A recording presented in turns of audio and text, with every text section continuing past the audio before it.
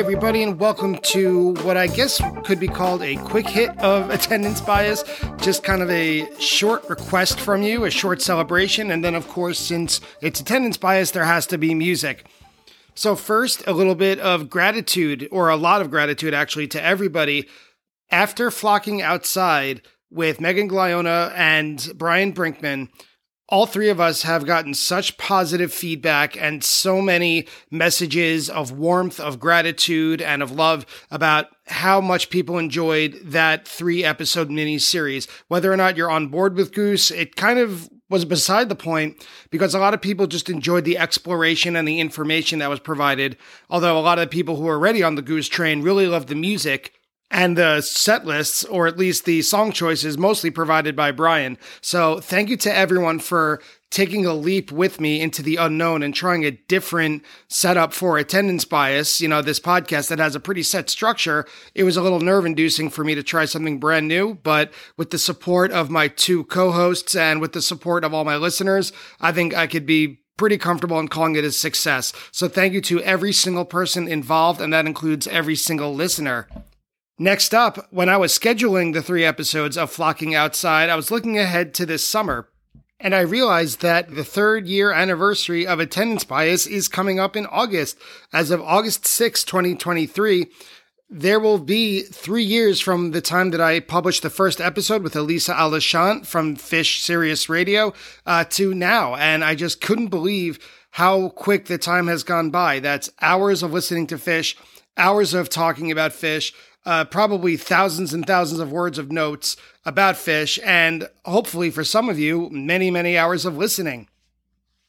So in acknowledgement for this 3-year anniversary, I thought it would be fun for the guest and I to kind of switch seats.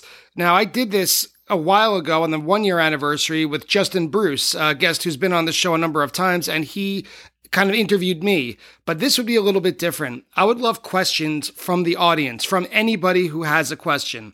So your question could be about me personally. It could be about my opinion on anything involving Fish or other music, or it could be about anything about the podcast. So if you have anything about the behind the scenes workings of the podcast, please feel free.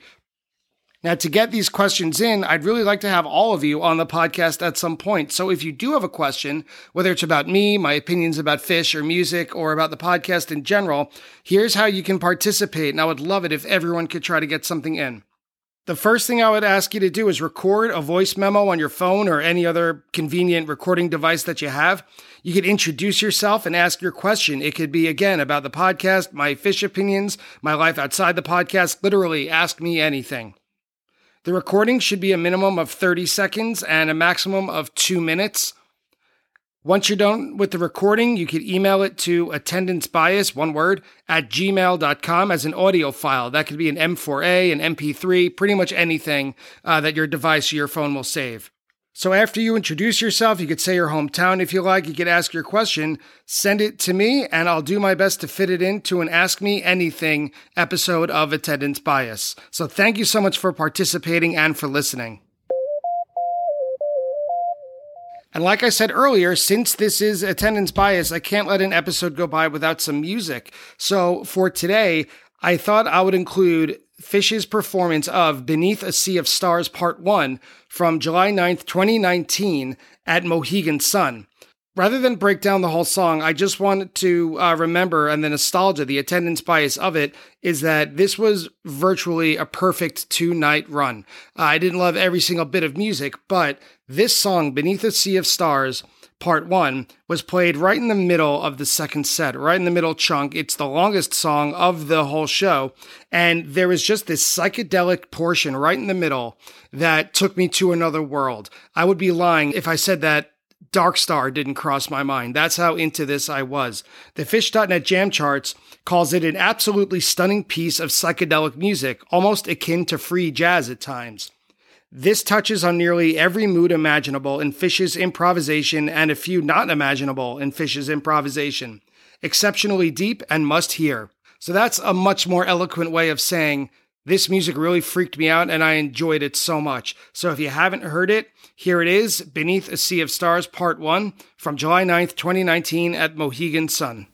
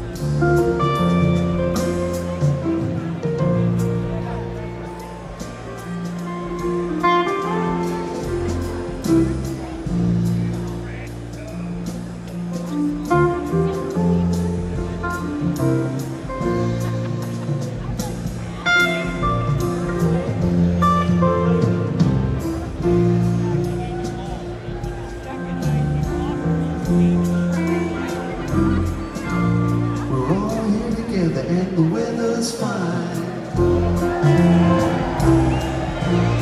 dancing in a dream and we're free of time. The lights are flashing and the waves are crashing, dancing in a dream beneath the sea of stars.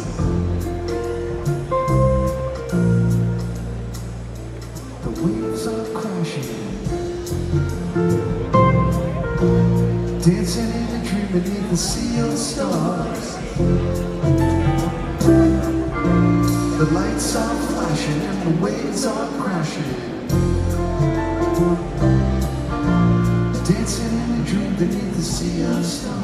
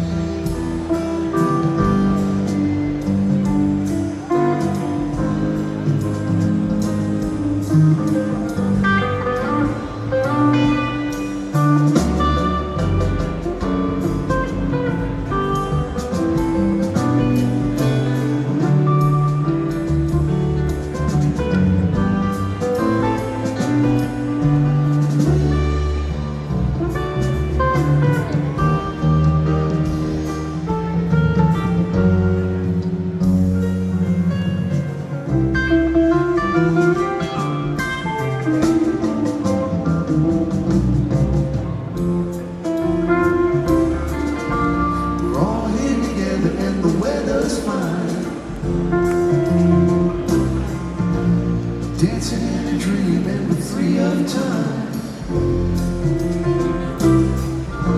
The lights are flashing and the waves are crashing, dancing in a dream beneath the sea of stars. Dancing in a dream beneath the sea of stars. And we're free of time. And we're free of time. And we're free of time. And we're free of time.